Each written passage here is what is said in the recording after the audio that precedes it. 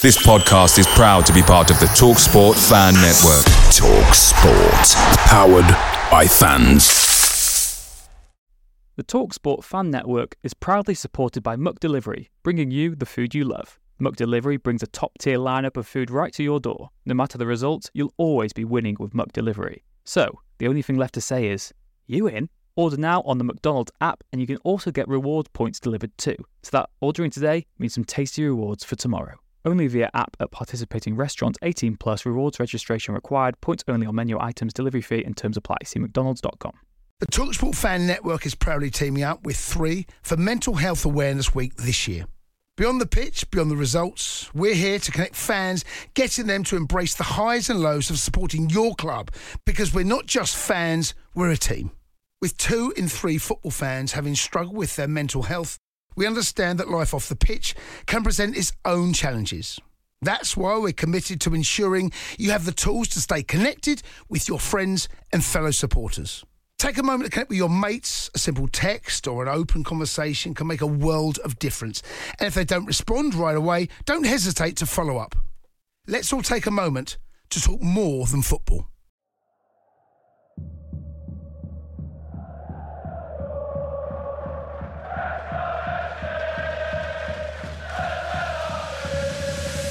Rob Ryan Red.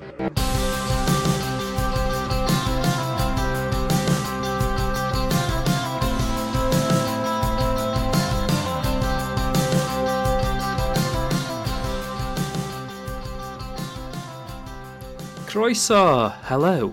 Welcome to the latest episode of Rob Ryan Red, the Wrexham podcast brought to you in association with Red 10 People Development.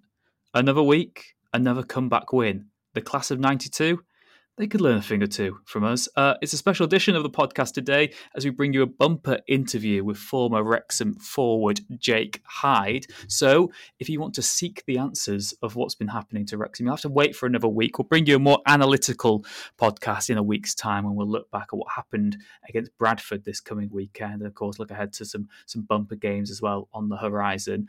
But yeah, like I said, this week's podcast is a special, very long interview with Jake Hyde. It covers all sorts of subjects. Also, I want to plug, you might be listening to this, there is a video version that Nath has been slaving over to get onto YouTube. So if you could please maybe check that out and watch that as well. If you want to see Nath and Jake Hyde as they speak for that interview, then that would be brilliant as well. Again, another shout out for us on YouTube, all the socials, Rob Ryan Red.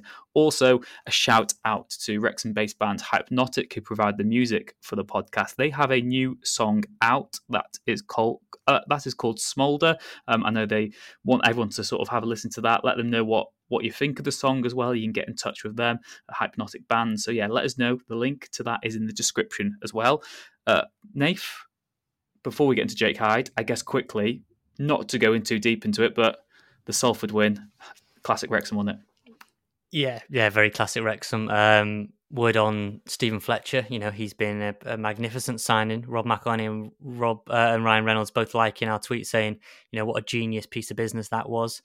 Jordan Davis as well, we were talking about him after that Crew game. He's knocking on the door. We're saying, could he play together, but could he replace Elliot Lee now? I mean, he's made the impact. Sam Dolby, that was a big debate on our Twitter space afterwards, after the game.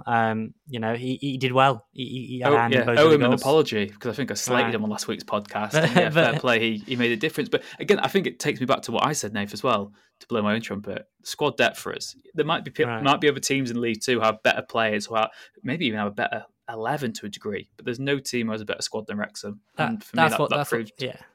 That's what Parky said, though. He said that it was really difficult. It was a really tough call to leave Jake Bickerstaff out, because he's by his was the best player against Crew and, could have got on there. But just ultimately, Fletcher's going to get there every week, and he has done since he's arrived. And Dolby just offers that bit of experience, even if he's out of form. And I know that's frustrating for people, but he delivered on Saturday. And just that image of Nicky Butt sort of slumped over the director's box in the Wrexham Lager stand. He's had a fair few Fergie time moments himself in Man United days, and so that one would have stung a little bit. But it wasn't pretty, and we'll get into that. And we'll see how we get on against Bradford and against Sutton before we record again. I thought it was a step backwards defensively. We were speaking about turned a corner and 3 clean sheets, etc., etc. I think and it's funny. Yeah, go on. I'm going to be controversial here. I think we miss the vocality of Ben Tozer and his leadership. I really think that, I think right now there's a reason maybe he's out of the team. And I think even for him, he's had he's played every single sort of minute of every league game for 2 years, 2.5. He's had a lot of stuff going on and off the pitch as well with his family. I think he just needs a break and a rest himself just to, reset, get back to square one. But I personally do think we miss Ben Tozer's leadership and the way he sort of commands the back three. But I guess long term, we're going to have to plan regardless because of his age without Ben Tozer. And it's going to be interesting to see what that back three is going forward. Well, 2 points. Jake Hyde that's coming up. I mean, he's brilliant on Ben Tozer. Came through in his youth days with Ben Tozer. Lots of stories about his great sense of humour, his terrible fashion, why he's a gem to have in the team really beyond his long throw. And on the point about long term, I am led to believe that Wrexham are looking at defenders come January. So whether that is that just future proofing, looking at League One and above. So I mean, we've got plenty of time to get into January and the matches. And Wrexham, welcome to Wrexham. The latest documentary episodes are out. Ben Foster's been involved, so all of that to come next week, I think, Rich. But I guess without further ado, maybe I should tee up the Jake Hyde interview. That rhyme? Am I right? I'm just accidentally rhyming now. Poet, and I didn't know it. No, so Jake Hyde. Yeah, so Jake Hyde. I've been trying to get on for a long, long time. Always got on very well with him, and he's been keen to do it. Just timing with he was at Southend for a while and still under contract with Wrexham, and then he was at Yeovil and he wanted to get bedded in there. But out of the blue, one day he said, "Look, the time is now. It's now's the right time to do it, to speak about it." And we spoke about loads. So over the next 90 minutes or so, you'll get Jake Hyde talking about what it was like to play alongside Paul Mullin, playing at Wembley, that offside goal that got clipped up with the owners celebrating. He spoke about the dressing room after losing to Grimsby, leaving the club, loads of stuff. Ben Tozer's fashion sense, who his favourite players were on a night out.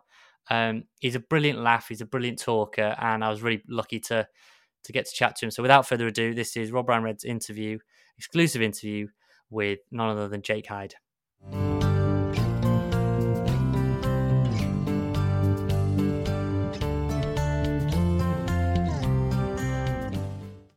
Right, as we already will have said then in the intro, whatever week this comes out, it's been a long time coming. I've been trying to get him on probably since the day he left.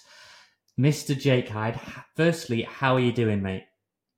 Yeah, good. Thank you very much. Yeah, thanks. Sorry it's taken so long, but yeah, I'm very well, thank you. How are you? I'm good. What I've realised is you're not the most tech-savvy person that Wrexham have ever employed.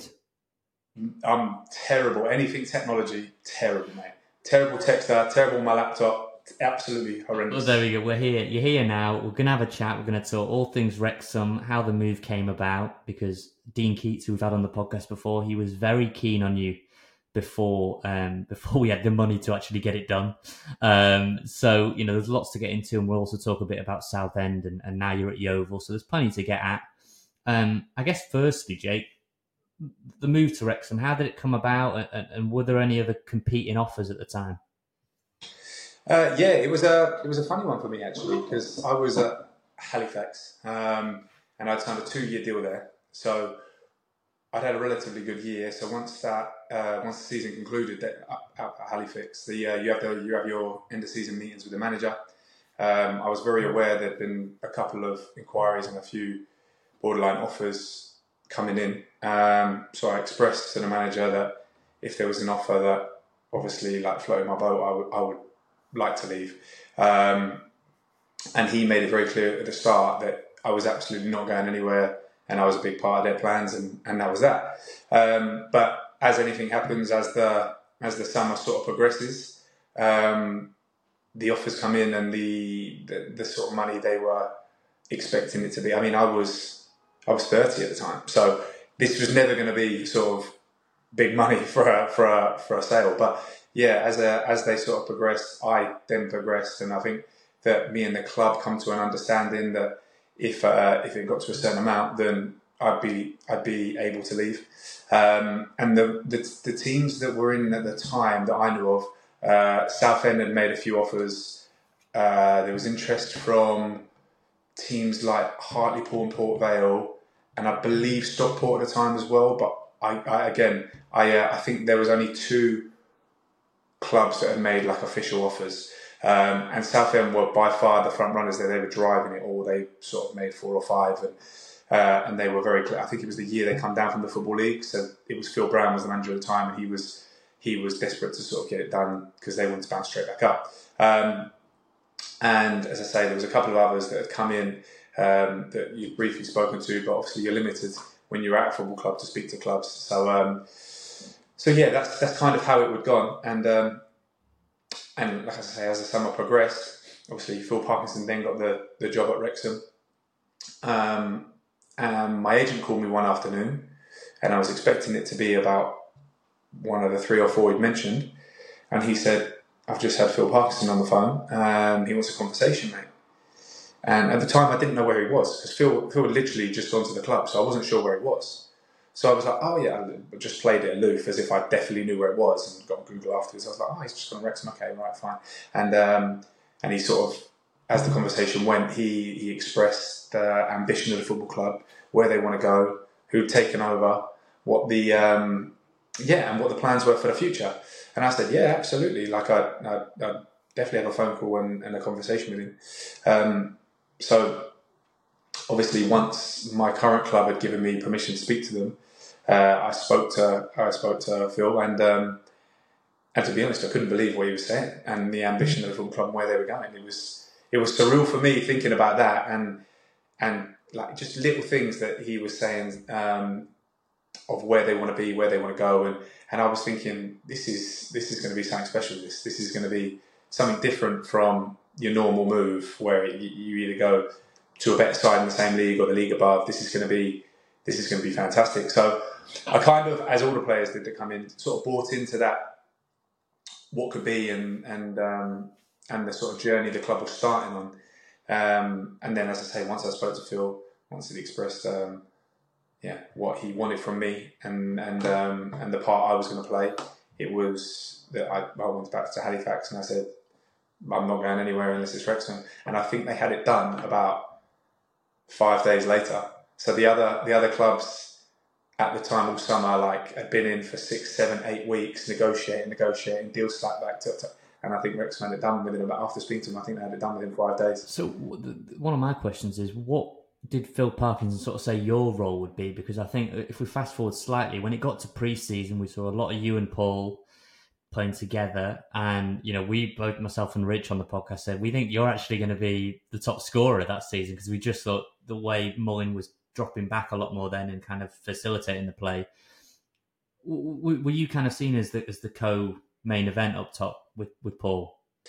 Yeah, I think that was the plan. That definitely was the plan. It was definitely what I was made to believe. I think, as I say, I signed for a fee, and then Moles come in 3 days later, I believe. Don't get it twisted. What Moles did the season before, he was definitely a big fit. He was coming in as, for sure, the talisman, the main man, because of the season he had before. But as a centre forward, you've got your own confidence, you've got your own sort of swagger about you, and you've got your own beliefs that you can still be. I've never gone into a football team, no matter what club it is in the world, and thought, do you know what, I might not be leading goal scorer this year. I've always believed that's what I'm going to be. But again, it was more than that for me. It was about being in a side that was moving one way and getting promoted in some way that I thought I could be for a long time. And that was building a relationship. As I say, Parky made it very obvious that he wanted a front two, that was the way he was going to play, that he wanted 2 goal scorers, and we both have different roles in the team. So it wasn't sort of as a threat, it was more building a relationship. And to be honest, I was actually surprised playing with Miles how good a player he was, because I knew he was a goal scorer. But in the lower leagues, we've seen over the years, usually what I've witnessed is goal scoring centre forwards, absolute goal scoring centre forwards, like Fox in the boxes. Usually that's their whole game. They haven't got too much else around the box. They haven't got, maybe, I don't know, they're not creative, they're not hard working, they're literally just stay between the sticks to score goals, which is worth its weight in gold, by the way. But what I thought, because I believe that maybe Moles probably didn't start the season the player he is today. So he had to do other things. So he was dropping short, he was creating chances, and I was like, no, this lad's a proper player. And obviously then he went to prove how good he is in front of goal, I think he finished the leading goal scorer in the league that season, and then obviously last season another incredible season and played a massive impact. So, but yeah, when he first come in, the thing I remember is, I tell you what, I'm going to like playing with this lad because he's got that creative side. And when I first come in, I thought it might be longing to me. I might be creating for him more, and it didn't seem to be that way. He would get on a half turn, he'd look for the part, and he was better than I remember thinking he would be. What were your early impressions of the football club? So you spoke to Phil, you've come in, you decide you want to go to Wrexham. In the racecourse, we've seen it now packed out since the takeover. The fan base is rabid, really, in one sense. Got great local talent like Jordan Davis. I mean, did you look at it and think, well, we are going to have a real shot at going up here? 100%. I remember the first day I come in, I met the manager and went down to the training ground with him. And this was the signing day. So I'd been in the morning, medical, signed and everything else. And then I went down with the manager to the training ground. And the boys were getting ready for training. And the gaffer at the time was, when we pulled up, I remember getting out and the training facility was unbelievable. It's middle of pre-season, it's baking hot, the sprinklers are coming up, the boys playing 11v11. And I stood on the side and watched for about half an hour. And I remember thinking, and I don't think we even had a full squad yet, but I remember thinking, this is a proper football club. This is a proper side. This is a proper football club. And obviously I'd seen the stadium before. I'd played at the racecourse, so I knew what it was capable of being. And then from the get-go, from the very start of the season, I remember calling my old man and being like, this is like no other football club I've played for before. This is when we're at home, the fans will be under. There was a game really early in the season, might have even been the second home game, and we had a game on telly to Notts County, and we ended up drawing 1-1. But I remember walking off the pitch that night, going out to it was incredible in front of the cameras and everything. But I remember walking off the pitch that night after being in a proper game and it was a proper battle, and being like, that's the best game I've ever even witnessed at this level. Never mind played it. That is hands down the best game I've witnessed. And both teams played fantastic football at the time. They're both moving the ball well, both pressing the intensity of the game, as I say, under the lights of the racecourse. And I remember thinking, that's a proper game of football. I'm trying to remember if it was you, if I've misremembered this. Somebody laid the ball off for James Jones, who hammered it in. Yeah, it was me. Yeah, and, about 5 yards onside. I was going to say, I remember chatting to Humphrey and Rob McElhenney, and he said that he'd celebrated that on set filming Sonny, and they gave it as offside, which they gave you offside for laying it off to James. And yeah, it was an unbelievable strike as well. Yeah, nightmare. But so you've come in, you've got the the early impression of the racecourse under the lights. You're right, it was on TV. And then you get off the mark quite quick. You get a brace down at Eastleigh. You must have thought, were injuries fairly common for you before you joined Wrexham, or is this something you'd always battled with? Yeah, it is something I've always battled with for sure. But the one I got at Wrexham that really sort of took the tail out of my wings was a bit of a freak of nature. It was just a very unlucky, in my opinion, very unlucky. So, I mean, we had throughout that season, we were building a fantastic medical team. You couldn't ask for much more, especially at the level. And the fitness coaches included, everyone. So it was just a complete freak. But previously, I had to say I'd had a couple of injuries. I'd probably look at sort of, 1 or 2 injuries a season. But these could be 3 and 4 week injuries, do you know what I mean? Where they don't necessarily knock you back like too far. The one thing I will say as well, the older I've got, I wouldn't say necessarily my performance has changed too much. I've never been blessed with unbelievable pace, but I wouldn't say my performance has changed too much, but I would say the thing I've noticed the most is the recovery. So it takes that little bit longer to just recover after games or different things like that. So maintaining your body becomes a big part of it. But yeah, I've always struggled a little bit with injuries, but nothing I haven't been able to handle really. But yeah, just a couple of injuries a year, set you back, you get going again. But the one at Wrexham, it was kind of a freak. Basically, I tore my tendon in my soleus. And if you tear a tendon in your hamstring, say for example, they can operate on it, they can inject it, there's different options. But with your calf, what I was told was there's so little sort of research almost in it, where it's a smaller tendon, that they sort of think it's best just to heal. So it's a really frustrating one because there's not much you can do. It is just waiting for it to be right. So every sort of 6 weeks you get a rescan and you're hoping for good news, but until then you're doing nothing. Like you're on the bike, you're doing strength training, but you're not out with the lads, you're not on the pitch, and that's a really, really tough place to be when all you want to do is be on the pitch and play football. Yeah, I mean, mentally, it's because before that, like I say, you'd scored twice at Eastleigh. I think we scored both that day. Then you scored in the defeat at Grimsby. And that made the documentary in season 1 where Parky, loses his head in the dressing room. So you'd started well. You'd start the season well. Absolutely. Confidence has never been an issue for me.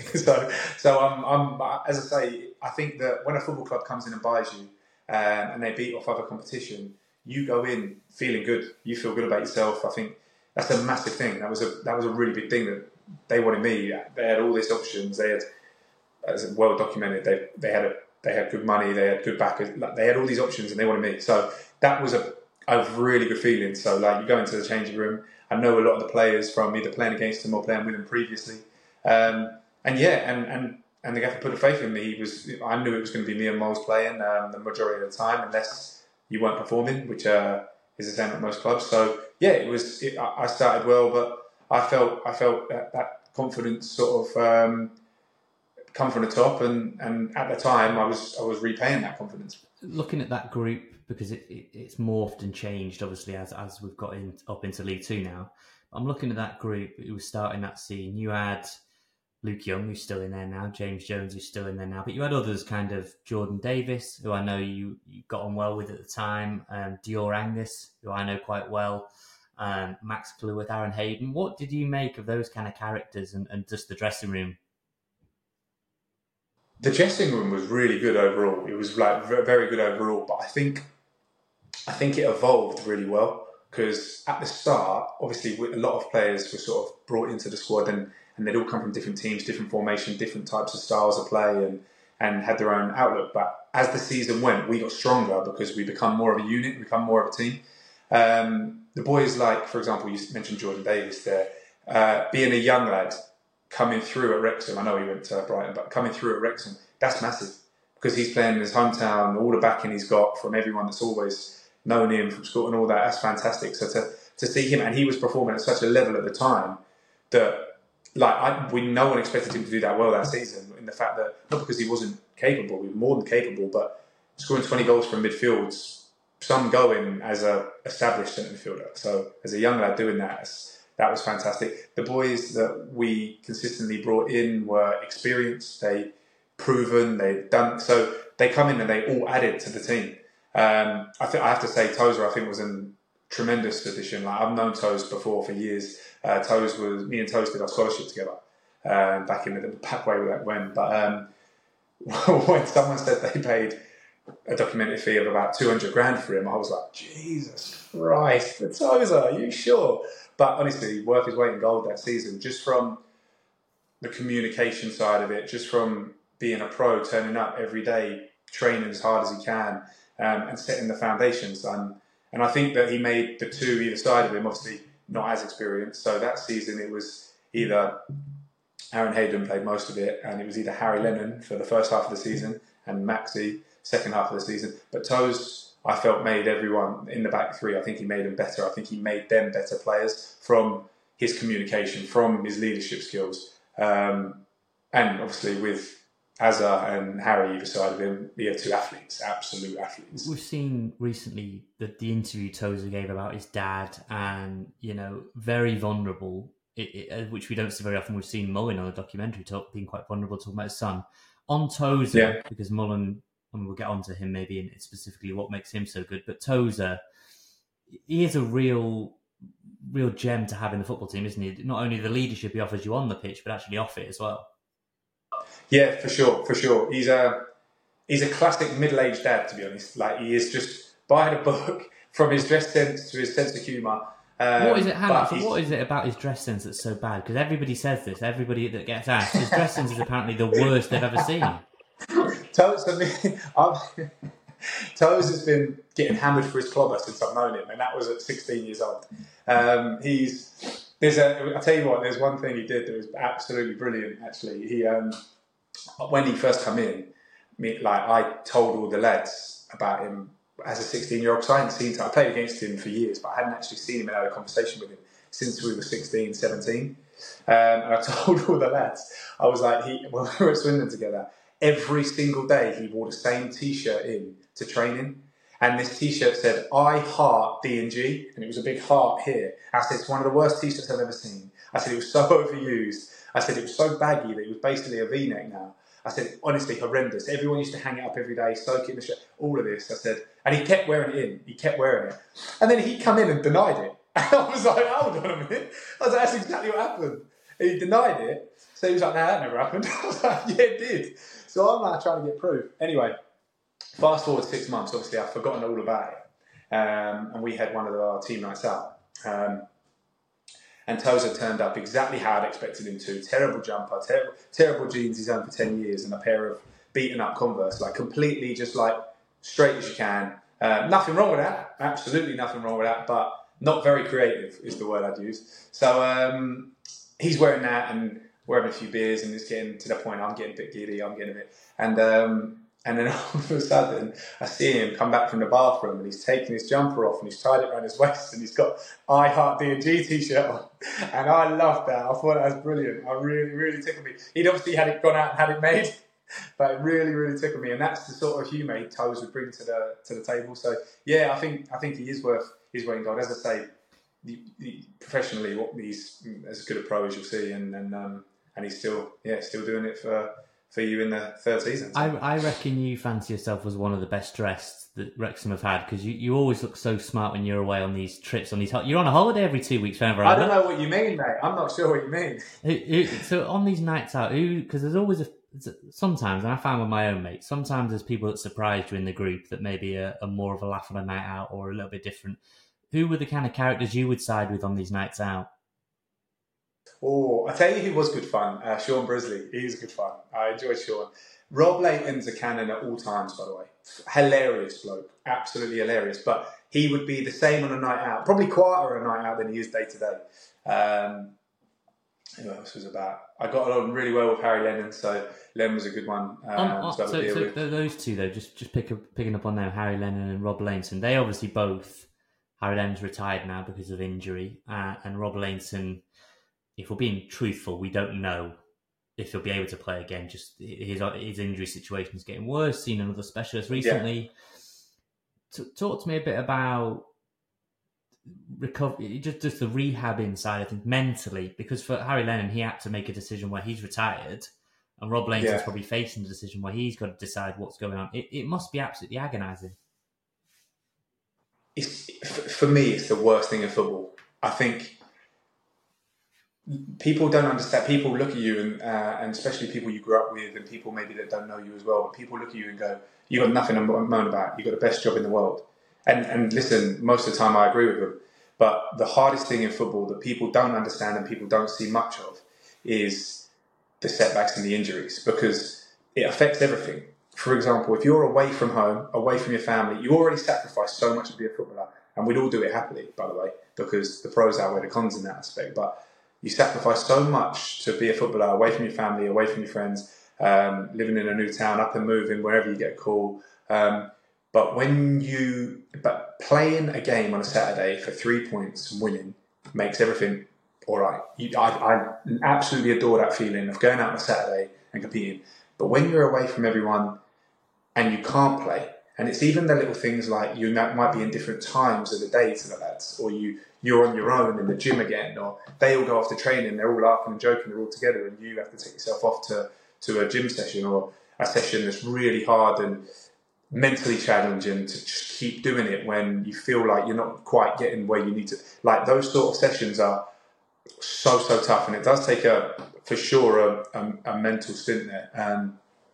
But yeah, people don't realise the cruelty and that sort of side of the game as much, because everyone concentrates on the positives, and the negatives at times can be horrendous. But I think being a footballer this day and age, you have to be, especially back a little bit further, I'd say actually, but I'd say you mentally have to be as strong as you are physically to come over all the setbacks. And it's one of those things where every time you have a setback, you've got to come back better, and you have to have a focus, because it is tough. And if you do keep breaking down like those two lads did, then it's it can be a really dark place, because you do feel so alone with it. Like you're both of those will do anything. Anyone that's injured, that's a professional footballer, anyone that's injured, I'm 100% sure no one wants to be injured. Everyone wants to be out there on a Saturday playing. Everyone. So if you can't, then it is really, really tough. And like you say, it's a mental battle more than anything. Two-parter for you then. So with your injury, what was it, the fact it was freakish compared to what you'd had, that was most frustrating? And were you able to at least come home to recover, or were you just up in Wrexham in a flat that you'd got? No, that's it. So I was up in Wrexham in a little flat on my own. I had girlfriend, family back there, and that is tough. That is really, really tough. But again, it's part and parcel of football. Like, that's what we signed up for. So there are plenty of pros, as I say, but my main focus that season, I remember having a conversation with my old man, actually. And I was fuming and I was gutted, and I was like, this could be a while. Like, this could be... And it was, the longer it was going, every rescan, like, my time was running out. It was that point of the year where we were looking at it and we were going, oh, it could still be another 2 months, and there's 2 months left of the season, like 2.5 months left of it, and you're thinking, my time's running out here and I'm not done. I want to be a part of this. Like, there's going to be a big finish to the season. So my sole focus was, no, if they're telling me 8 weeks, I'm going to come back in 7, because I'm going to do everything within my power to get right. And I knew that if I did that, we were going to have a big end to the season, and there was going to be something to play for, and I wouldn't want to miss that. Because one of the toughest things you'll do is watch a game that you can't play in. So, say, for example, all the boys going out, you're seeing them prepare, you're watching a game Saturday, you stood there, you're watching, and you can't have an impact on that game, or you can't do what you love doing or what you were brought here to do. That's really tough to swallow. So, my main motivation that got me through that was the fact I knew this club was going to have a big sort of finish to the season. And funnily enough, I think it was my second appearance back was Wembley. And Wembley is one of the things I've always wanted to do before I retired. I'd never played at Wembley. I'd lost out twice previously in playoffs. And one thing I was desperate to do in my career was play at Wembley.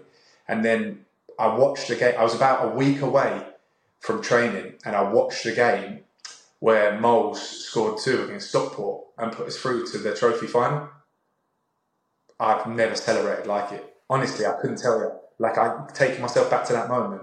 I can't tell you how excited and ecstatic I was about that moment, because I knew there might be an opportunity for me to play at Wembley here. I might be coming back in time to play at Wembley. Where were you in that? Were you just on the bench in the stand? I mean, because I was there. Moles chips the keeper for the first one, and then it was just an unbelievable sequence. I mean, just talk to me through not only your celebration, but afterwards for that game that everyone was getting to Wembley. It must have been unbelievable. Yeah. He done the old Jude Bellingham, I believe, didn't he? Just the old...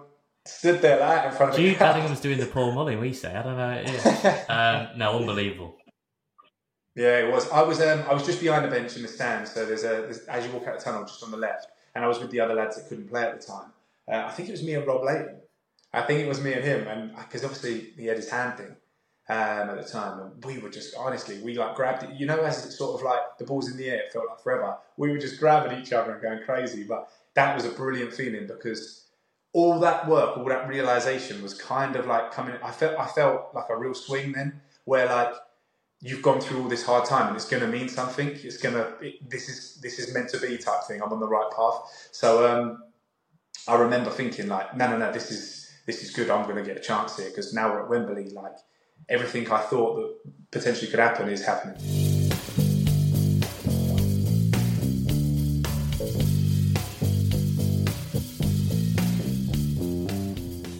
So we're getting ready to go to Wembley, the FA Trophy final against Bromley.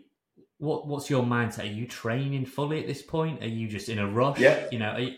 No. I'm training fully at this point. So I'm like building fitness day by day and feeling better each time, and kind of just waiting for the opportunity. I also remember thinking, because we had a really big squad at the time. I also remember thinking as well, like, there's 7 subs here as well. So it's not like there's the normal 5, and the gaffer always likes having a goalkeeper on the bench. So I was thinking there's 7 subs here.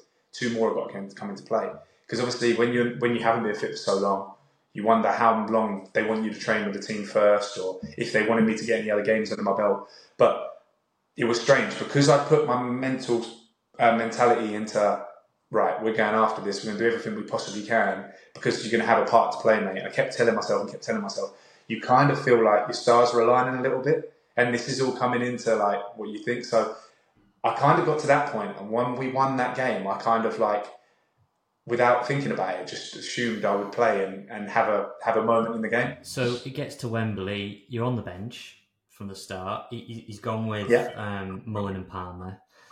Yeah. You do come on. Luke Young is taken off, 86th minute. You do come on, 1-0 down. Michael Cheek scored for Bromley. Firstly, not making the starting lineup, were you expecting that? You were expecting to start on the bench? For sure. They brought Palms in at the end of January. And since he come in, he's done really, really well. Really well. He scored a lot of goals, gave the team the boost we needed at the time, for sure. And they were making a partnership. Like I say, the gaffer was desperate to have a partnership up top. And they were making a partnership and they were playing really well. So I never ever contemplate starting, no. But for me, where my season had gone and the injury I'd had, I was just ecstatic to be on the bench at the time, like I'd have an opportunity to play. So then you get on. I mean, you must have been anxiously just hoping, like, you've got to Wembley, you want to get on. The game is crying out for a striker. We need to change it. I think they were a bit gassed, both of them up top. You come on, and then it's the moment that's been clipped up, loads and loads and loads. You score, the flag goes up, the owners are celebrating in the box. Talk me through that sequence, because you must have thought dreams had come true there, that you'd scored at Wembley. I was in the crowd. I was gone. I was off. I was done. I was, I remember the owners, that clip when that ended up going quite viral, didn't it? And that's the best goal I've never not scored. But yeah, no, it was, like I say, I think I had 2 chances before that, funnily enough. One was one across come in. And funny, one of my best friends played for Bromley. Obviously, not a friend for that 90 minutes, but one of my best mates played for Bromley at the time, a lad called Liam Trotter. And as I've come on, I've noticed he's picking me up from set pieces. So I'm thinking, here we go, mate. If I score here, you're never living this down. And the ball come in, and it went to the back stick, someone heads it across. And I remember thinking, this is me, I'm heading this. And I got up above him. I was pretty high, actually, and I headed it down, and the keeper makes a good save, just tips it over the bar. And there's this fantastic photo that I throw up every year on my Instagram for his birthday of me just sort of coming above him. And if that would have gone in, he would have never ever lived that down. But so I'd come on, I'd had 2 of those chances where one I probably should have done better with, one I felt I did well with and it was a good save. And then I just remember thinking, get in between the sticks, something's coming, the pressure's building, like get in between the sticks. And I think Miles was wide, and he put in a cross. Now I'm 5 yards in front of the post, so I remember thinking, just get in the keeper's eye line, because I can't touch it. Like, there's no way from where the ball was coming in, I could have done anything with it. So I remember thinking, just get in between the posts, and I sort of like ducked underneath it, and the keeper parried it, and then I put it in. But usually I think as a centre forward, you know beforehand if you're offside or not. So, like, if you make a run, you score, in your mind, you think, I could have been offside there. Or if you make a good run and you know you're onside, you know. And I remember thinking, I'm 100% onside there. So, like, I didn't even look at the linesman. I was off. I was done. I thought, here we go. This is everything I've waited for. And then, for that to get ruled out, I was gutted. But in the moment, funnily enough, I still thought that my time was coming. I just thought I was getting closer. So, all right, they've ruled that out, but I'm getting another chance here and it's going in. And it was just in my head that I was going to score that day. Unfortunately, it didn't count. Away days are great, but there's nothing quite like playing at home. The same goes for McDonald's. Maximise your home ground advantage with McDelivery. You in? Order now on the McDonald's app. At participating restaurants, 18 plus, serving times, delivery fee and terms apply. See mcdonalds.com. The TalkSport Fan Network is proudly teaming up with Free for Mental Health Awareness Week this year. As football fans, we often pride ourselves on knowing everything, from which substitution can turn the game around to the quickest route home to beat the crowds. However, when it comes to discussing feelings with our friends, we might not always feel as confident. That's why we're here to equip you with the right tools so you can reach out to those who can help. If your mates are struggling, let them know that the Samaritans are free to call on 116 123. That's 116 123. They are there to listen without judgment or pressure, 24/7, 365 days of the year. let's all take a moment to talk more than football. I mean, we've said it, many times before, and especially after that game, but it was one of the most disappointing performances because we'd lost at Dagenham and people wrote that off as well. Stockport, once Stockport had scored, it didn't really matter, and it got to the lads, it got onto the pitch. Honestly, at that point, we were worried that we were going to finish with a bit of a damp squib. And obviously, I know we'll get onto the playoff game, but it must have been so frustrating in the dressing room because I know Rob and Ryan went in afterwards and kind of shook everyone's hand. But was the feeling like that the squad had done themselves a disservice in that final?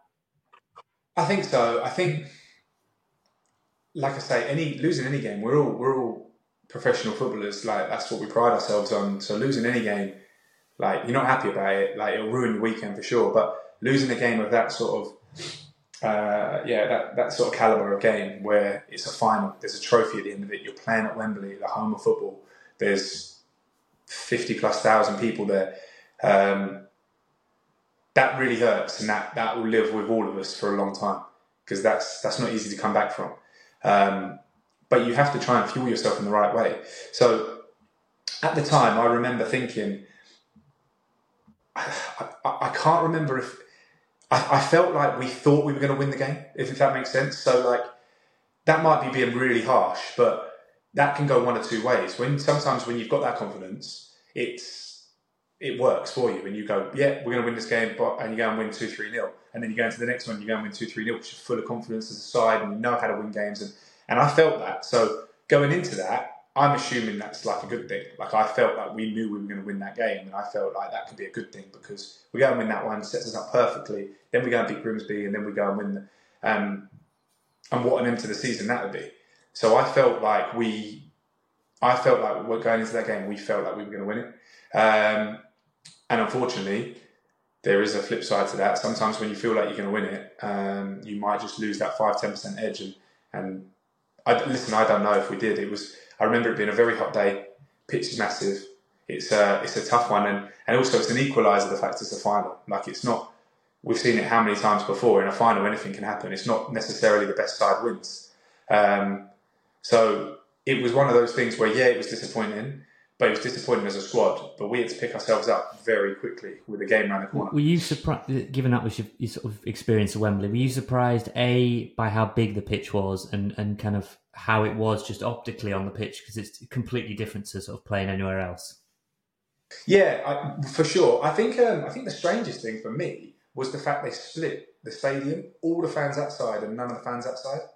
That was really strange, because when I've been to previous games at Wembley from that aren't top teams, maybe like League 2, League 1 playoffs, what they usually do is the bottom two tiers, right? And they try and fill it that way. And that feels like a fantastic atmosphere. So what was really strange was playing in a stadium where you look that way and there's 55,000 people there and it's brilliant, it's the biggest game of your life. You look the other way, it looks like a resi game.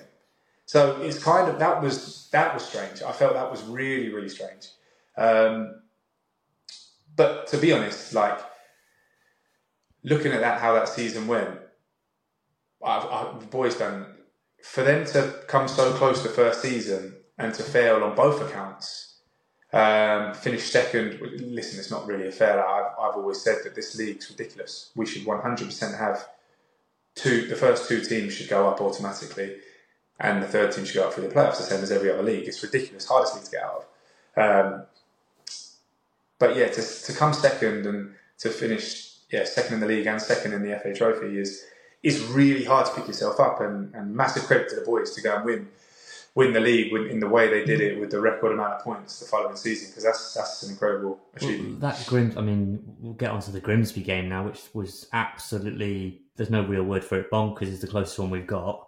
You end up coming on in that. I mean, watching that, playing in that, have you known a game like it? No, and it was very out of character, I felt, as well. Very out of character, because we were a big, robust team, as Parky's teams usually are. So we dominate teams from set pieces, things like that. And Grimsby obviously scored a fair few from set pieces that day. So it wasn't. I felt it was very out of character. But as a centre forward, listen, at times in those games, you just have to concentrate on your own job. So for me, I'm going, there's goals going in everywhere, get me on. There's opportunities coming, there's goals coming. So that was my mentality, is get me on, there's a goal coming here.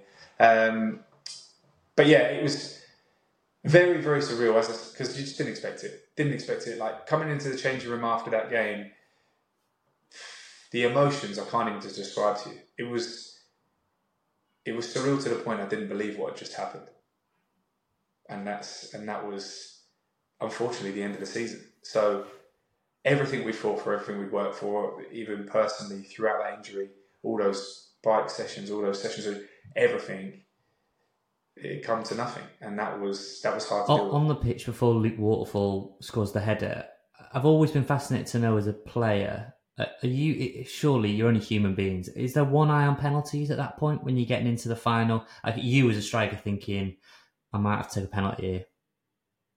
For sure, I remember thinking that at Wembley as well, actually,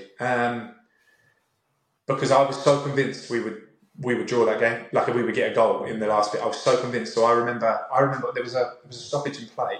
I can't remember what for, and I remember looking at the goal, thinking, "Where am I putting this? Where am I putting this? Which corner am I going in?"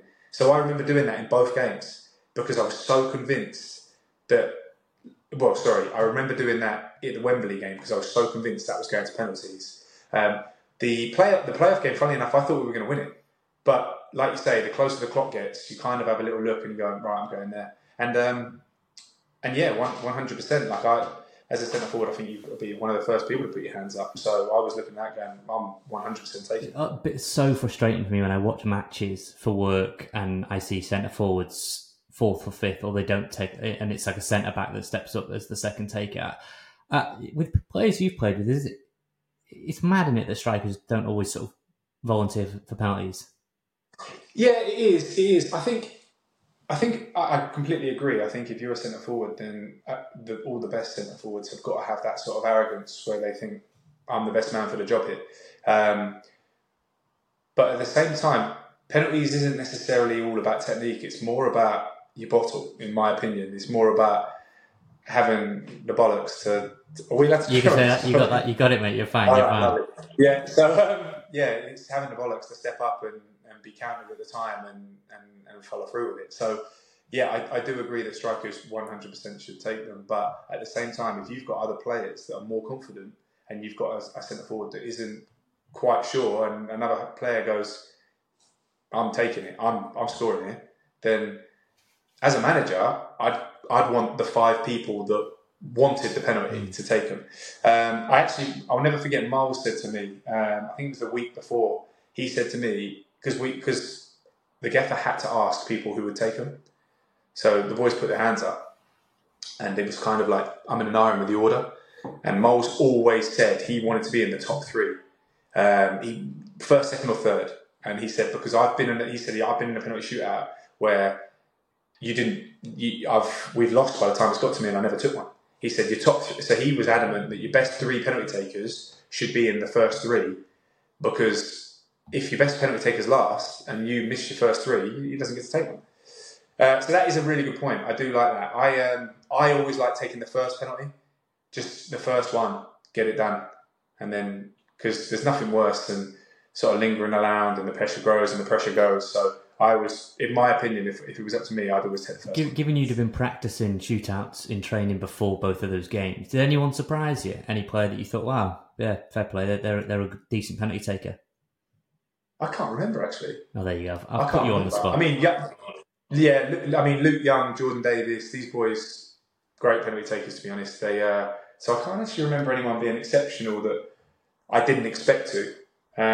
We've always had a theory that Ben Tozer actually, because was he a striker back in the day? Because he's had some absolute rockets. No, what are you on about that? No, is that a myth? Tozer was not a striker. Keep him away from that end of the field. Is that absolutely? There was some myth going around that he was a striker back in his youth days. Is that a myth? No. In the youth days, he. Hold on, I'm just going to turn the smile. In the youth days, Tozer was a centre back still. Very much so a centre-back. For our youth cup run, we all dyed our hair bright. It was supposed to be platinum blonde, like the Romanian team back in the day, because we had a really good FA youth cup run, and we all ended up doing it at one of the lads' houses in the Bath. We all did it ourselves. I was about 16 years old, and Toes, obviously he's got jet black hair.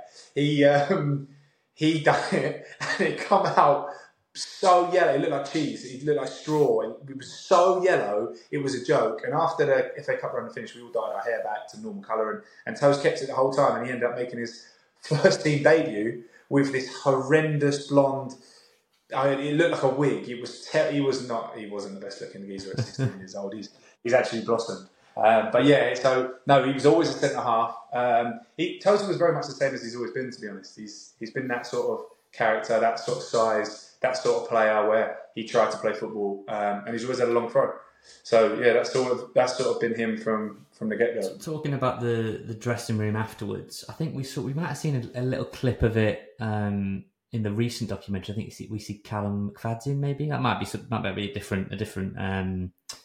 different clip maybe. But was it just silent? Was it just? I mean, what can you say after losing the playoff? There's nothing really you can say. Yeah, it was.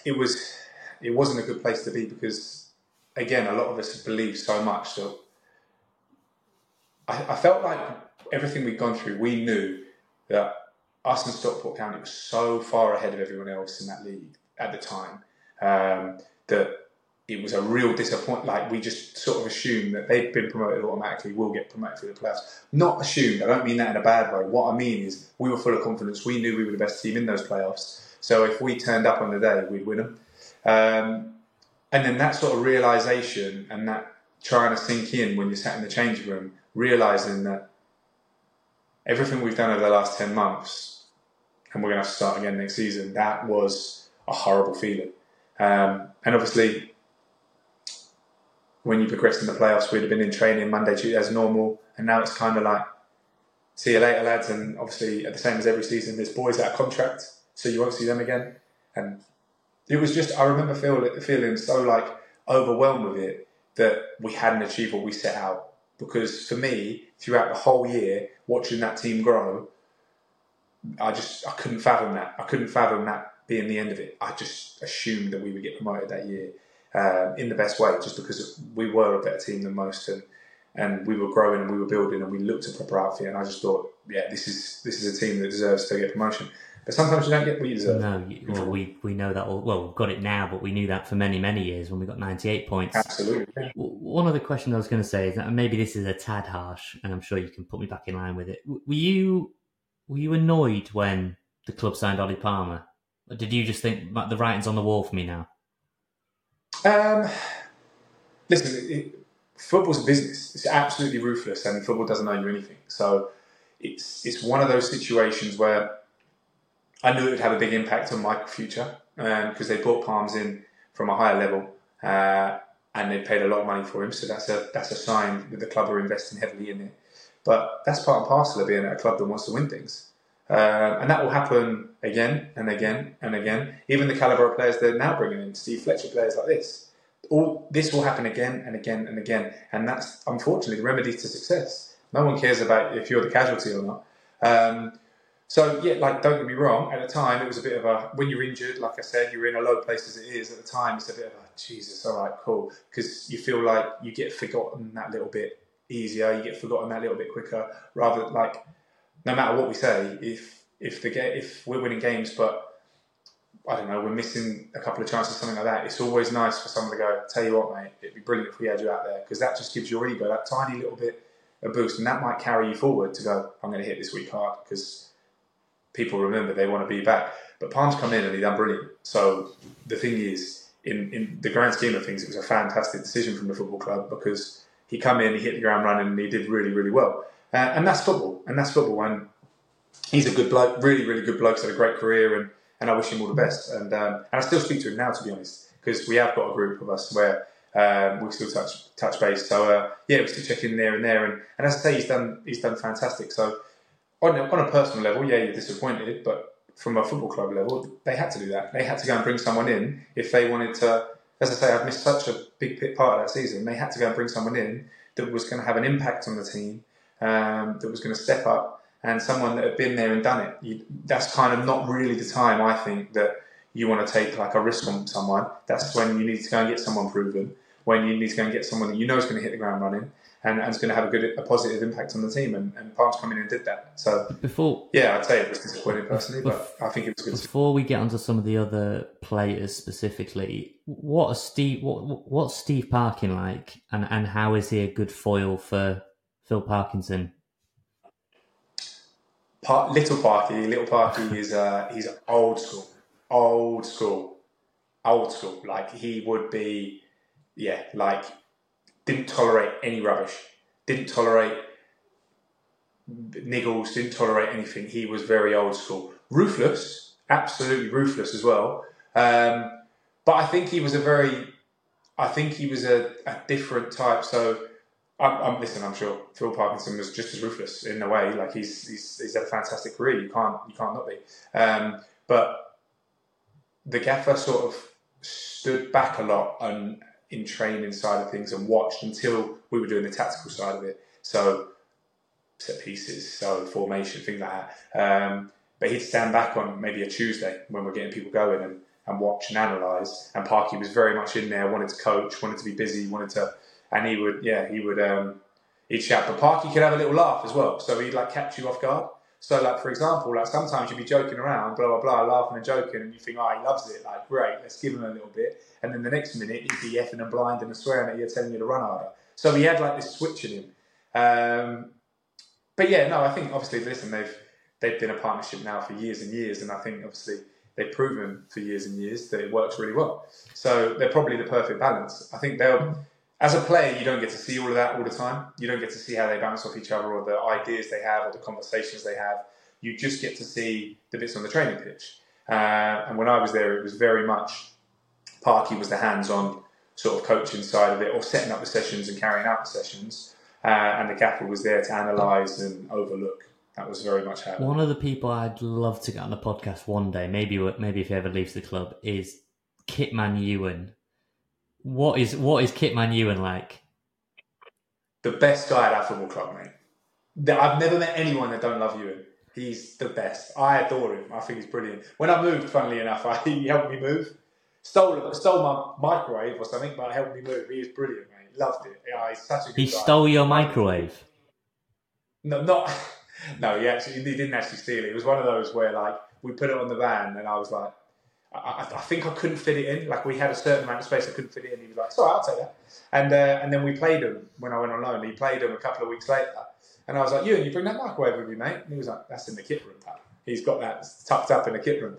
But no, he's one of those guys where no matter what day you're having, you see you and he puts a smile on your face, and that's so underrated at a football club to come in and see someone that every single day, rain or shine, he's double happy and he's buzzing and he's joking around and he's having a laugh, and he's such a brilliant character at that football club, I can't tell you. And I'm actually so happy for him. Like when you boys got promoted last year, I was looking for all the pictures and everything. There's some pictures of him giving it to the crowd and all that, and I loved it because I can imagine how much that meant to him. And he's a top bloke, really good. Kitmen are massively underrated, I think, for the role they play. Like there's not really. They're always in the shadows, and so when he was having the pitches, that's great. But you speak to players and they think like he's the rock. Like if I'm injured or they're so essential. Well, let's have it right. Washing the kit isn't rocket science. So to be a good kit man, for me, half the job description is be a great guy around the place. That's for me. I could tolerate if you've lost my socks if you're a great guy. See if you're a bit of a knob. See if you're a moody bastard. See if you don't give me any kit, and then you lose my stuff. Then I'm going to be annoyed. But if you're a great guy and you're like happy, like just around the place, and as I say, a good impact on the boys, it's worth its weight in gold, because the amount of people that would go and have a laugh with him or joke around with him, or you'd see at the end of training before the boys left, there'd be 3 or 4 people stood in his room talking to him. So like, yeah, he's terrific users to have about. Charlie as well, the groundsman, them two were like talking to. They were like a double act. Yeah, well, we've come all this way. We're 50 odd minutes in here, and we haven't mentioned the main two, Rob and Ryan. You obviously did. You're one of the few that has had dealings with them a couple of times. What were they like? How did you find them? The fact that they were so interested in you lot, and respectfully, they have a lot of things they could be interested in, and it doesn't necessarily need to be 5th division footballers at the time. That's It was honestly so mad. Like you say, I knew loads about Ryan before he came in. I'd watched loads of his films. I think stupidly, and probably the least cool thing I've ever done in my life is the day I met him, I told him straight away that one of my favourite comedy was The Hat Change Up. Like straight off the bat. Like didn't even introduce, hi, I really like Change Up. It was terrible. But he's, again, the person he is, I can't speak highly enough about him. Just as a general man, as a polite bloke, even across the whole of my career, if I've played for 10 different clubs, never had a chairman text you on your birthday, except it. Like, do you know what I mean? He's just as a bloke, unbelievable. And obviously the fact that he is so well known, the fact that how well he has done, all the success, like for him to still be that that man and that character says bundles about him. Really, really, really top bloke. And I would say the same about Rob.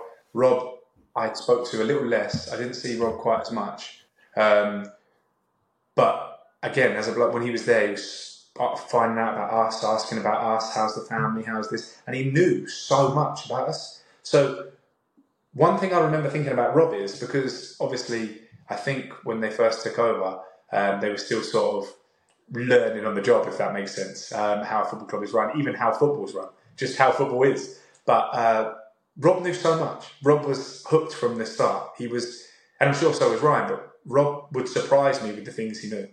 Like he'd tell me something that happened to me a year ago, and I'd be like, how does he even... So it was very obvious that he was super invested and done all his research and everything like that for ages. And I think that says a lot about him as well. But people always say, like, don't meet your heroes because you'll be disappointed. Those two exceeded my expectations tenfold. Like, they were... You expect of someone to be that well known and that sort of high caliber person to get a bit fed up and be like, no, I can't have enough of that. I just want to be on my own. But they weren't. They were just so excited to be around us and talk to us, and they always made such an effort, and that went a long way with the boys, for sure. That went a long way with the boys. I remember messaging you when I saw the Welcome to Wrexham Season 1 poster, and you were essentially front and centre with the owners. How chuffed were you when that came out? That was the best. That was, by the way, complete luck. That was so lucky, but that was the best. I remember actually, because this was probably 3 weeks from the end of the season at the time, and I'd been put down the middle, and I was absolutely buzzing. But they put me next to Ollie Palmer. He's 6'5", right? He's massive, and I was like, if I'm going to be down the middle, I'm going to look tiny next to him. So I remember taking the photos, and every time the photo was took, I was just stood on my tiptoes, trying to make myself a bit taller. Rob, on the other hand, Rob brought in a box. He had a little box to come in. I don't know if I'm allowed to say that, but Rob had a little box that he stood on, and we had and he had this little box that he was stood on, and I was like, you don't have a box anywhere, lads, or what? Because I was bouncing up and down on my toes. Palms kept trying to bring me out. He gobbing off, being like, get down, but he was massive. I looked tiny next to him. Yeah, I bet you and your friends and your family enjoyed that one, those slap bang in the middle, because some of the players were cut off, and I know speaking to some of them, they were like, damn, I think I haven't made the cut. Yeah. No, do you know what? It was literally probably just luck of the draw. They just went, damn, you there, and I was just happy to be down the middle. There you go. Yeah, that would be enough. I'd be gutted if I was one of the ones. There you go. I remember there was an extended one. I think Bryce made the extended one, the landscape, but once they put it in portrait, the lad's nowhere to be seen.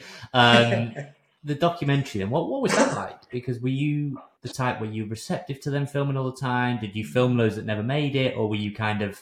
Because actually, funnily enough, apparently I got told once that Tozer, because he likes to laugh and, he didn't want to seem unserious, so he actually was not really in season 1 that much, because he asked them sort of not to. I think that's right. Yeah. Were you kind of more receptive to it, open to it? Talk me through the documentary. Listen, I don't know if this is a good thing or a bad thing, but I did a lot of filming that didn't get put in. So I was kind of like, I thought at the start I was much more receptive to it at the start, for sure, because it was all new and it was exciting and things like that. Don't get me wrong, it does get a little bit of a grind, like when it's consistent and it's always there and you haven't got your own time, and like you say, if you want to have a laugh, like sometimes you feel like you couldn't. But I did a lot of interviews that actually didn't get used, and speaking to one of the directors, they said the main thing was that because I missed so much of the season.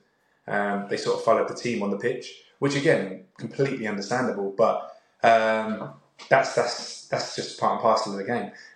So I did do quite a lot of, especially when I first signed, did like interviews in the hotel room. They followed me to a coffee shop. They come to my home, things like that. And didn't get you. But that's, to be honest, I was kind of doing that just because they'd asked me. Like, it wasn't a big thing for me. Yeah, it's fantastic to sort of see that side, and it's a completely new experience. But it didn't. The fact that I didn't make much of the documentary per se. It's not sort of. It doesn't bother me because I was there when it was all filming. I saw it day to day, and that's a memory that'll live with me for a long time. And in the fact that we can sort of refer back to it by looking at that, it's brilliant. It's really, really good. So yeah, like the biggest thing for me was I didn't play a big enough part on the pitch. So that was the more upsetting thing for me. Like, I would have, if I ever watched that documentary back, I would love to have had like games where, like, I remember that game, and like you score a winner in the game and what it means. I would have rather been in that side of it more so than the talking. So the biggest disappointment for me was that obviously that injury and the fact I didn't have as much game time as I would want. The biggest disappointment for me was they used one little clip from the podcast over the entire season, and it was the 1 week I was away. So I never made it. Right, so I was fuming. But no, there we go. But I remember bumping into you. We're going to get towards your exit on loan, and then kind of time comes to an end with Wrexham. But did you play in this Man United behind closed doors friendly? Yeah, I did play in that. So it was that was a great experience. Are you a United fan? Or have I made that up? No, you completely made that up. I'm a Chelsea fan, which isn't much better at the minute, to be honest. But yeah, no, I played in that game. Yeah, I played. I think by that point in pre-season, it was 60-30s. So boys were doing 60 minutes and the rest of them were doing 30. So it's past the point of 45s. So I think it was 60-30. So I think I played 30 minutes in the Manchester United game. Again, a fantastic experience. Again, that's another thing that comes with the calibre of the club. Wrexham are striving to be. Obviously, this pre-season, speaking of some of the boys, was exceptional. It looked unbelievable. But that's another step up again. But yeah, no, I did play in that Manchester United game for 30 minutes. They had a few. I feel like Christian Eriksen might have played. I mean, what was it like just playing against that calibre of player? Was it just obvious that they were like unbelievable? Of course. I think I won. I come on and we had a goal kick, and Varane was playing, and it was a guy. And as I say, I'm looking at him going, "This guy's won the World Cup," and I won the header from the goal kick, and then Varane went off, and I was just like, 100% record. What more can I do there? So yeah, that was nice. But no, to be honest, they were the cut above, but they were always going to be. Sometimes it's just nice to see that in real life. There was a story that Aaron Hayden pulled the Ronaldo celebration out when he scored. That's a fact. Is that a fact? I can confirm. That's a fact. I can confirm. Ronaldo stood there watching the game, right? You just at the side. You just at the side. At the side, yeah. Stood there watching the game, right? So Ronaldo witnessed this himself, and as I done what he does, he got above someone from a corner, and he scored after 1 minute, right? He scored after 1 minute, and he ran off into the corner, sprinted off, and all the boys are jogging behind him, congratulating. And he ran over to the corner and he went, "Sue!" And all the boys were like, "Oh my God, what have I just seen?" And he was like buzzing with himself, so happy with himself. So it was one of the most mental things I've witnessed in football. That's bonkers. I mean, fair play. I was going to say, had he told anyone he was doing it, but clearly not. No one seemed to know he was doing it. No, absolutely no one knew that. Yeah. So let's fast track a bit because I do want to talk about Southend and we're a little bit pushed for time. But you leaving the club and ends up with sort of Sam Dolby coming into the club from Southend. How aware were you of what was going? Were you kept in the loop? Was kind of Parky said to you, "You're no longer going to be in my plans here"? No, it wasn't that at all. Actually, he. I think I'd had a previous conversation about where my new role would be with him. So, for example, first time I got brought in, as I said, I was very much the main man, given the 9 shirt, and was supposed to be partnered with Miles. Now that had obviously swung now, that had changed. So I remember going to have a conversation with him after we'd just been on tour. So we'd just come back from Alicante, and I remember having a conversation with him, and he said to me, like, yeah, you're still in the plans, but effectively, those two are plan A, effectively. And to be honest, that's very hard for me personally to, don't get me wrong, like, I understood why that was, because those two had done brilliant and they're fantastic players. But for me to be 4 hours away from my family in a different city and potentially not playing when fit, that's tough. Now, I was sort of just getting my head around the fact that I was like, do you know what? You come here to do a job. You come here to get promoted with this side. You come here to be a part of something more. And I was just sort of getting my head around that, where, okay, cool, right, yeah, you're not going to be the main, like, you're not going to be in the starting 11 every week. But when you do get your chance, take your chance, prove what a good player you can be. Because I always felt like there was unfinished business for me from the first year. I showed glimpses of what I was capable of, but never really my full capability. So, yeah, I remember thinking that, okay, cool, and I was just starting to get my head of it. Funnily enough, I actually had a chat with Liam McAlinden, and he was the one that, he put it brilliant for me. Because we had a conversation, and me and Macca didn't really sort of have that relationship where we'd have, like, have a serious sit-down chat. We never really sort of had that relationship. We sort of would always have a little laugh and a joke and blah, blah, blah, but we wouldn't have that.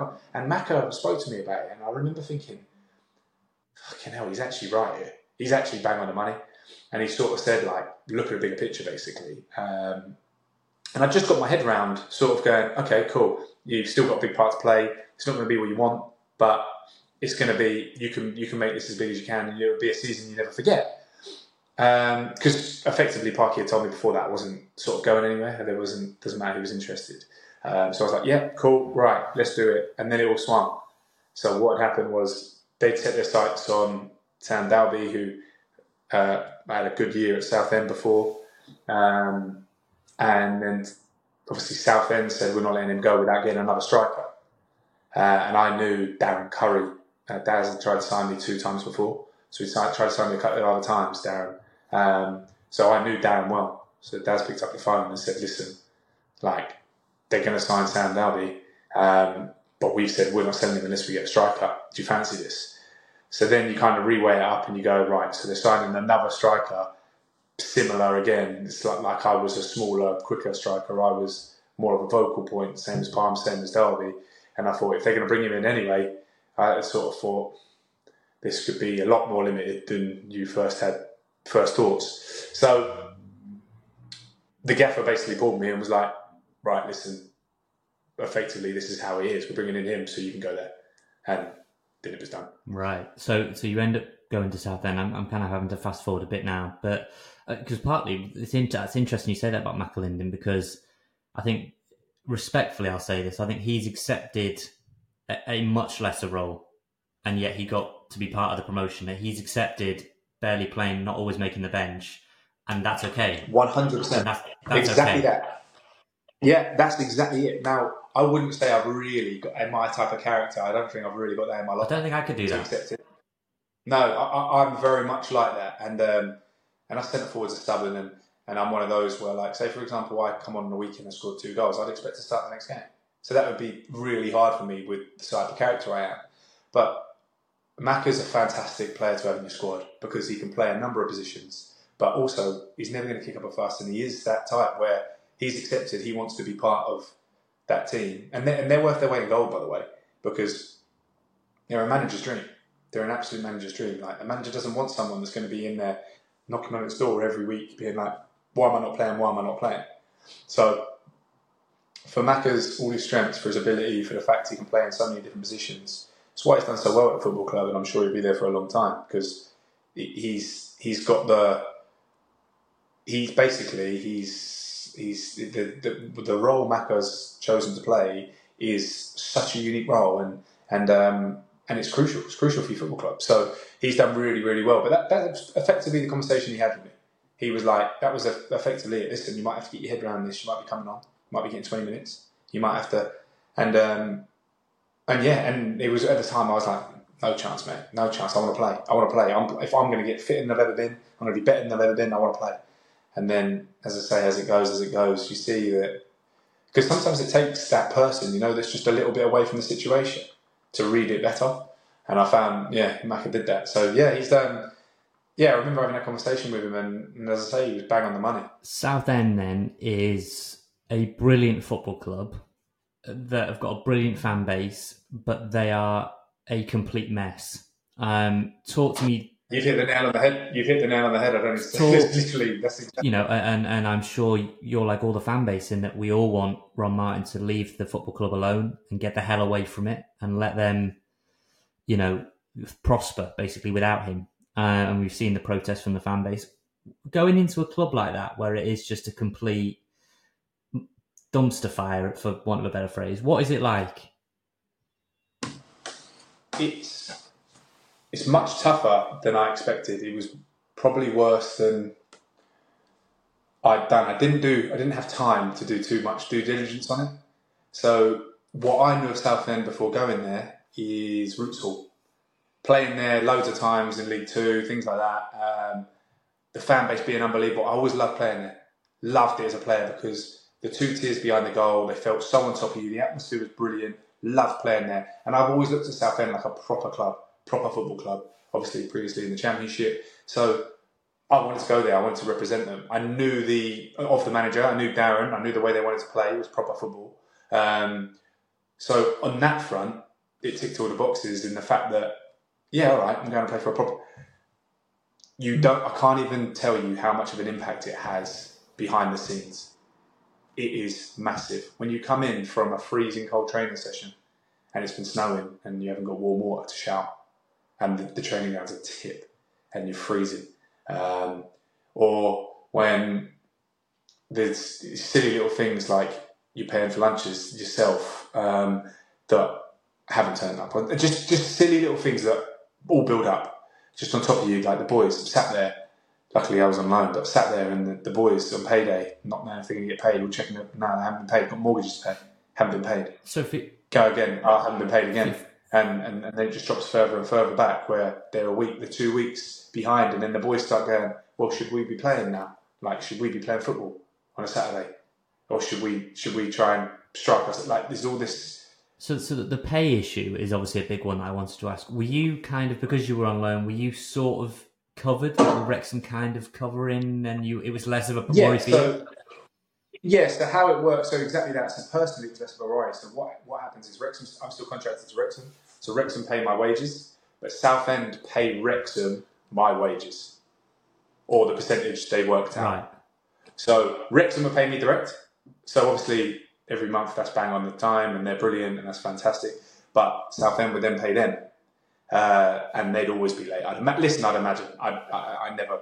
It wouldn't be up to me, but they'd pay them. But Southend done my bonuses and my rental, and I'm still owed money to this day.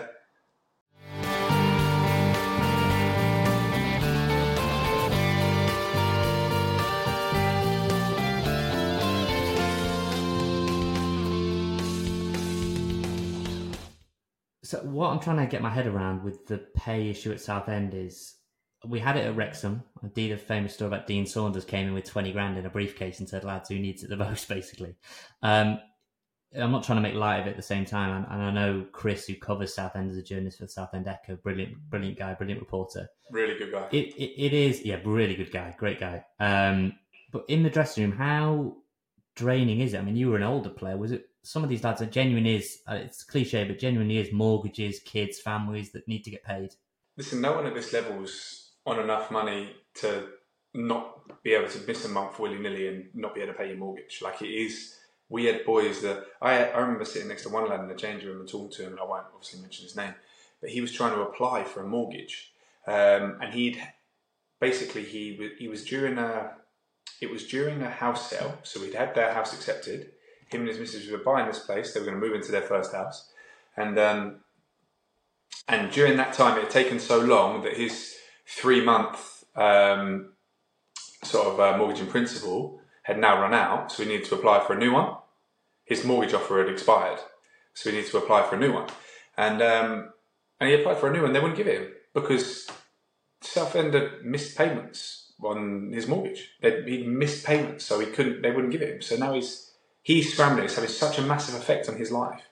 And there was things like that all the time, not knowing if you're going to get paid, to the point of we weren't paid for so long that you'd be sat there on Friday and you wouldn't know if we were playing or not. It was crazy. We were having regular meetings, and it was to the point it was so detrimental. I can't tell you how to, because you try not to, and the manager will try and put a nice spin on it, and he'll try and be like, lads, listen, forget all that, it's about us in here, and that's what you have to do as a manager, right? You have to try and protect the players and get the players on side. But it wasn't like that.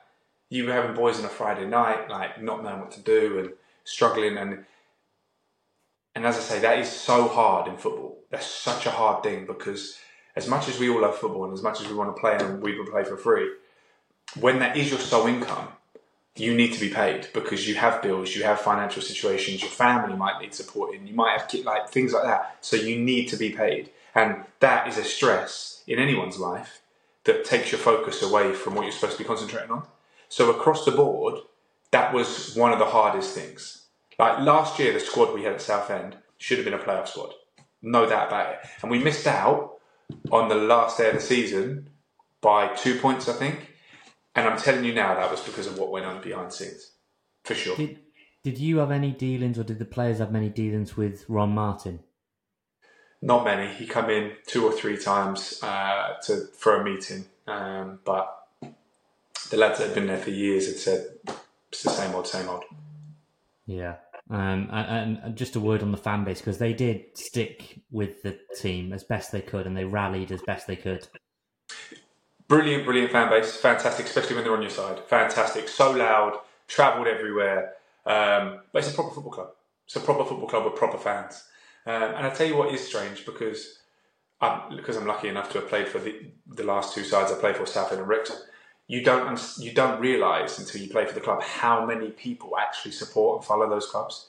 I could be in London, Southend and Wrexham fans. I could be abroad sometimes, and I've had a Wrexham fan come up to me. I've been very, very lucky, considering I've never played at the top level. Been very lucky the teams I've played for, in the fact that the fan bases have been brilliant, really, really good. Well, look, you were allowed to play. I've no clue how. You were allowed to play against Wrexham while you were on loan. We thought that was the biggest joke we've ever heard in our life. And then you scored. Again, was that one onside? I can't really work out if that was on or off. I hate to say this, right? I'm saying this on the wrong podcast. That was an absolute liberty. The referee, right, didn't know why he cancelled it. Tozer being Tozer in his ear, didn't know why he cancelled it. So the goal was given. It said on the tannoy, right, everything. We were walking back to the halfway line. All the squad, after scoring, I'm thinking, there we go, off the mark for a new club. Lovely stuff. Like that's the monkey off your back. And then all of a sudden, blows back. Captain run over. Why is it not allowed? He's gone offside. Lino looked at Lino, flagged by the side. I've gone, Lino, offside. He was like, no, nothing to do with me. And I've gone, so ref, what is it? And he's gone, handball. And I was like, handball? It was a one-touch finish. He was like, no, the play before. And I'm like, what is going on here? I've never seen anything of it, but the league actually come out and apologised publicly afterwards. The league come out and said, listen, that goal should have stood. And again, Ryan, I know we spoke about it, touched on it previously, but Ryan texted me after the game, and he was like, mate, listen, he goes, you never want to see anyone score against a football club, but if anyone had to, I'm glad it was you. And he was like, it looks like you were hard done by. So that was a message that, again, just shows the calibre of the man he is. It was a brilliant message. But it was, very surreal day, that. Very, very surreal day. Because having been with the boys 3 weeks earlier, to then go and play against them and playing against Azza and Toes, almost felt like a training session for the first 10 minutes. I was going to say, was that not a bit weird? Was anyone in your ear? I can imagine Toes was enjoying going up against you. No, do you know what? Toes is actually all business. So he would never, he's all business in the game. He's like, he'll be like, just talking, get round him. It was actually Azza a little bit that liked it. He enjoyed it. He would be like, come on then, let's have this battle and enjoy it a little bit. But Toes is all business. And also, a lot of people on this podcast remember, infamously probably from his time with us, Callum Powell. Is he an actually all right lad? Powell is one of a kind. He is. His heart's in the right place. He's just so high and so low. He is either the loudest person and the most bubbly kid on planet Earth, and he's he's like a kid at Christmas, but hilarious, or he's like down in the dumps. He's just so high and so low, but he's a good lad. His heart's in the right place, Powley, and he I think he's aged well. I think maybe you didn't get the best version of him when he was younger. There you go. We'll give him that. Let's just do then some quick fire ones because you've been on for so long. We're really, really grateful. Who was your best mate in the Wrexham dressing room? Probably Harry Lennon. Me and Hyde signed in the same week. We're both like London boys. Both sort of like spent a lot of time. We lived right next to each other, and yeah, we had coffee club most days. Harry, great lad, really good lad. So yeah, me and H were very tight. Who was the best on the training pitch? Ooh, Jordan Davis, good trainer, very good trainer. Toes, very professional, great professional. Rob Layton when he trained, very good, very, very good. And then Miles in the finishing drill, brilliant. Never missed a target.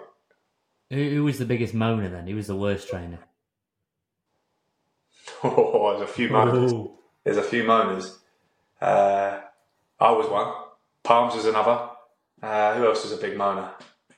Just the Southern boys. Yeah, all the Southern boys. Yeah, yeah. Who else was a big moaner? No, I don't know if there was anyone else actually. We'll go with you. We'll go with you boys. We'll go with you two. Yeah, me and Palms moaners. Yeah. So we've already established that Toes has got the worst clobber at the football club. Who was anyone tight on a night out? Was anyone kind of like dust coming out the wallet? Oh, tight. That's a good question. Who was tight? I don't know. Many nights out. Say again? Did you get on many nights out? Not many. Not that year. No, we didn't get on many actually. The club had to cancel the Christmas do because there was a bit of COVID outbreak. So that was wiped out, which was unfortunate. And to be honest, most of the nights out we did have were from the kitty. So all the fines. So you would rarely have to put your hand in your pocket really on a night out. Who was getting fined the most then? Fined the most. Who was sloppy? There was some boys sloppy because you'd have things every day that were like jumpers in the training. But Azza was quite sloppy. Azza was, he'd forget his head if it weren't attached, mate. He was one of them. But all like innocent things, just like forgetting his jumper and stuff like that. Never late, nothing like that. But yeah. I think he was fine master actually, Az, was he? He was the fine master? Yeah, I'm pretty sure he was. Which is wild, by the way, knowing his character, how we left him in charge of that. But great lad, good guy. Who do you think was underrated during your time at the football club? Underrated? I thought, when Rob Layton was fit, very underrated. Brilliant goalkeeper. Harry Lennon, when he was fit, again, I know these are mates of mine as well, but probably Harry was an absolute machine. 98 kg, fastest lad in the team. Just couldn't stay fit. Macca did, like I said earlier on in the podcast, Macca done a fantastic job that maybe wasn't as recognisable as Jordan scoring 20 goals or, do you know what I mean, Toes' throw or Az's head. Like, maybe he did a role that probably doesn't get as much credit, but done, really, really well. And the other one, I would say, it sounds stupid, but Miles when I first started playing with Miles, he was better than I thought he was. I thought he would just be a goal scorer. And his all-round game, his work rate, and the fact he was a constant nuisance, absolute nuisance, was a big thing. Team coach, were you sleep, card school, video game on the back of the bus? Trying to get as comfy as possible. Sleep. Boring. I was dead boring on the coach. Dead boring. If it was the day before a game, I'd get involved. If it was the day of a game, boring. Earphones in, sleeping. What was the squad's go-to takeaway after a game? Because recently, I'll caveat it, the video did get deleted, but the video went viral of the Nando's in next to Tranmere kicking off because Wrexham had spent like 280 quid on a post-victory Nando's. What was your favourite when you get after a game? Pizza? We were always pizzas. It was always pizzas on the coach when I was there. So it was always Domino's on a coach after every game. Really? I'm sick of Domino's now. The missus now, we want a takeaway. She's like, fancy a pizza? I'm like, no, I don't. I'm sick of them. Every Saturday night. What was your Domino's pizza? Chicken with barbecue base. Barbecue. No, see, this is why you had to leave the football club. Barbecue base. The Barbecue nonsense. base, Absolute mate. nonsense. Absolutely. I might get killed when people hear this. Maybe they'll agree with you, but barbecue base is a ridiculous decision. No, not having that, mate. That's a fantastic topic. Who, if you had to let someone babysit, who's the most responsible person in that squad, do you think? Luke Young. Young, you would have my kid. If I had kids, Young, you'd have my kids in bed by 5. Is he just the most sensible man you've ever met? And the quietest. The quietest and most sensible person on planet Earth. I've refused to believe Luke Young's ever driven over the speed limit. For me, one thing that everyone always says this, he's super quiet, he's super just leads by example. But he is actually, I think he's a great captain. And he might not be the goes most about chippy. his business, and looks after him. That's probably the wrong terminology, actually. Just goes about his business. So he goes, right, this is my job today. I'm going to train hard. I'm going to work hard. I'm going to get home. I'm going to see the fact. And that's what he does. That's how he conducts himself. And a couple of the others then, because I had Cam Green on a while back and he was very tight with Dan Jarvis and Tyler French. I'm really fascinated by what you thought of Max Cleworth, because he was a young lad coming through at a time when we wanted to see academy products. What did you make of him? Max was exceptional. Max was brilliant. The biggest compliment I could give Max is he come into the team as a 19-year-old, a proper team of men, and he didn't look out of place once. He just played every game. Bang. Oh, yeah, Max was good again. Oh, yeah, Max was good again. Played at Wembley like it was nothing. Yeah, Max was brilliant today. And the biggest compliment I can give him is he never ever looked out of place. If he come in for a game, if he come in for 10 games, if he come in for 20 games, he just went about his business. And to show that sort of maturity at 19 is very rare, very rare. Right, lastly, before we talk about what you're doing now, very quickly, what's your favourite Wrexham memory? If someone says, talk me through your time at Wrexham, and they don't make you stay on for an hour and 20 minutes, whatever it is, what would you say is your favourite memory? For me, playing at Wembley, just because of everything that happened prior, everything that happened for me personally, the tough time I'd had, to get back and achieve one of my goals I set myself as a little boy of playing at Wembley, to achieve that with the football club, that was massive for me. That was such a big thing in my career that I will always look back on and be like, that was incredible. So that was one. That was probably my biggest one, to be honest. I can't really top Wembley. Right, and so you're at Yeovil now. Mm-hmm. We had a chat about you busy off the pitch as well, sorting out a house and all that sort of stuff. So you're busy. You're very, very busy. Yeah. What does the future hold for you? Because I have to say, and I'm not trying to make you sound too old here, but the football isn't going to go on forever. Go on, you can say it if you need me. You're getting older. Playing football is not going to last forever. Yeah. What does the future for Jake Hyde hold, do you think? Do you know what? I'm just sort of trying to find my way with that now. I've got a couple of bits going on. I've got a little property portfolio that I'm building, and as I said to you, I'm just doing a big renovation at the minute, and it's something that I would maybe like to look at when football does finish. I've been into my fitness, always into my fitness. So previously, 6 or 7 years ago, I used to run my own personal training business on the side. So what I would love to do is find a little gym studio that maybe I can make my own. So own my own space, own my own gym, or have a gym studio, run my clients out of there, maybe work with athletes in particular. I would love that because I feel like I've got wisdom. I can sort of help younger boys coming through, maybe the things that I would have done differently, or maybe warning them on things that they might come up against that I wish someone had told me when I was breaking through, or because a lot of football, which people don't realise, you will have so many more downs than you will have ups. But those ups you get, those pros outweigh it all. They're brilliant, and that's why we all play the game. But the little downs you get, where you get injuries, you get drops, they all accumulate, and you have so many of them. It's just about how you bounce back, and that's what I've learned. It's just about how you bounce back from the disappointments. And those, as I say, those pros you get, the positives of promotion, of a cup run, of getting a move to a new club, of scoring a last minute winner, all those they don't come around as much. They're very far and few between, but those moments are so special that they make everything else worthwhile. So sometimes, I think the mentality side of it is as big as the physical side. So what I would love to do is work with athletes, work at a football club, have my own space, and do the fitness and strength and conditioning and maybe a bit of coaching that way. That's what I would really love to do. So yeah, the sort of plans are in motion, the ideas are rolling with that. So if I can do something between property and something between the strength and conditioning and working with other athletes, that's what I would love. I think that would be good. Love it, mate. So we're not going to see Jake Hyde, the manager, is what you're saying. We're not going to see that anytime soon. Not for me. I don't think. Listen, things might change, but not for me. I've never really been that way inclined, and I've never really sort of wanted to do it. Never done my coaching badges. It's just never really appealed to me. Looks stressful, mate. It does. A bit more of an you've easier lifestyle. You've got a thick head of hair like me, so I think we would both lose it. Basically, I reckon I'd be a cracking kit man though. Yeah, I reckon I've got the gift of the gab. I'd be on the wine every night. Fact.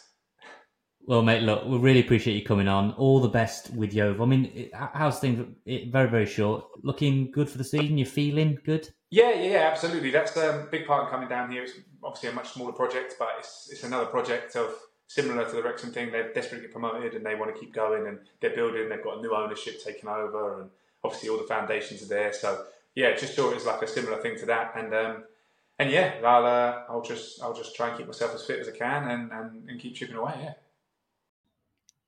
Thank you very much for joining us today on Rob Ryan Red. We really hope you enjoyed that interview. Let us know what you made of it on social media. Once again, Rob Ryan Red on all the socials, robryanred@gmail.com. Thank you very much to Red 10 People Development for sponsoring the podcast. Shout out again to Wrexham-based band Hypnotic. Their new track Smolder is out now. Take care, and we'll see you again next time.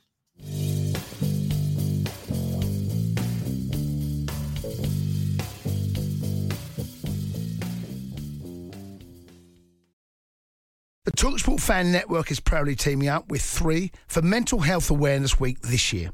Beyond the pitch, beyond the results, we're here to connect fans, getting them to embrace the highs and lows of supporting your club, because we're not just fans, we're a team. With 2 in 3 football fans having struggled with their mental health, we understand that life off the pitch can present its own challenges. That's why we're committed to ensuring you have the tools to stay connected with your friends and fellow supporters. Take a moment to connect with your mates. A simple text or an open conversation can make a world of difference. And if they don't respond right away, don't hesitate to follow up. Let's all take a moment to talk more than football. It's the 90th minute. All your mates are around. You've got your McNugget share boxes ready to go. Your mate's already got booked for double dipping, and you steal a last nugget, snatching all 3 points. Perfect. Order McDelivery now on the McDonald's app. You in? At participating restaurants, 18 plus, serving times, delivery fee and terms apply. See mcdonalds.com. This podcast is proud to be part of the TalkSport Fan Network. TalkSport. Powered by fans.